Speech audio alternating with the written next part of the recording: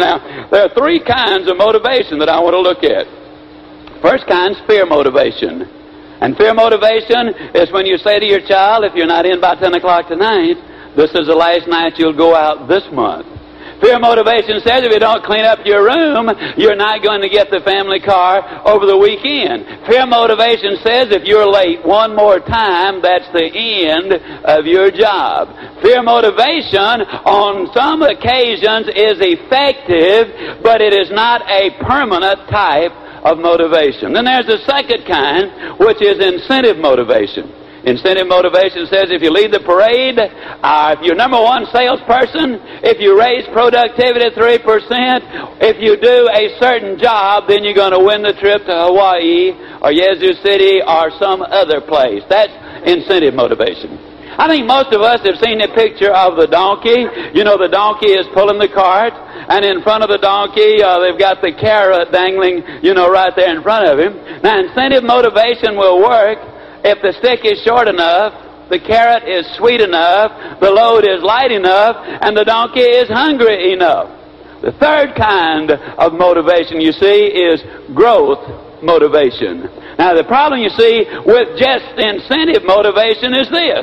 Eventually, you're going to have to let that donkey take a bite of that carrot. And if the donkey bites the carrot, then that solves his appetite problem. He's no longer hungry. So to get him to pull again, you got to lighten the load and sweeten the carrot.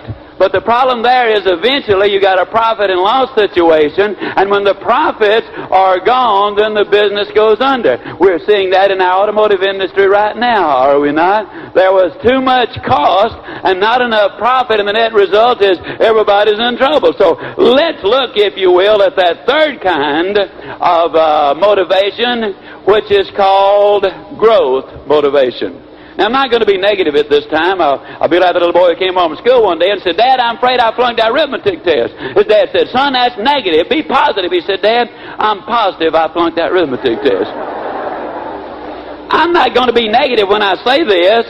I am going to be absolutely positive when I say to you that there are going to be some difficulties in your life ahead.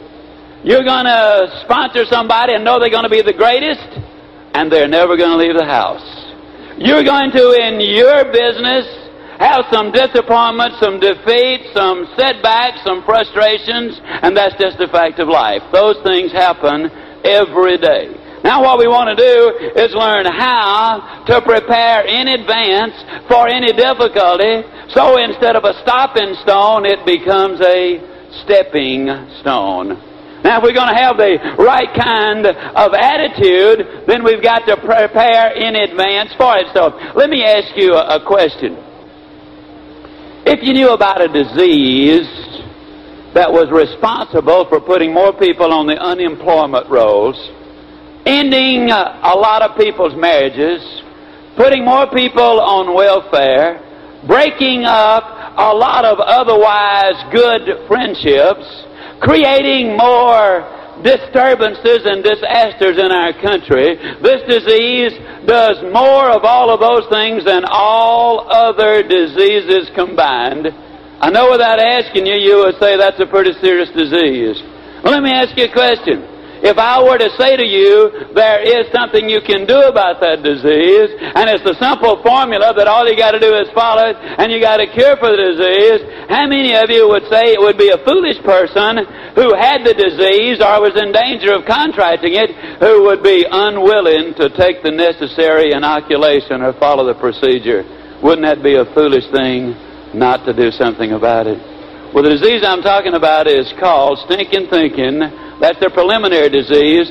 It leads to hardening of the attitudes, which is America's most deadly disease. There's no question about it. And there is a formula which would enable you to eliminate that stinking thinking and completely avoid hardening of the attitudes and acquire the health and the wealth and the happiness which are available in our country today. And what I'm going to do is say that it also offers peace of mind and friends and personal growth, and it simply involves a simple formula.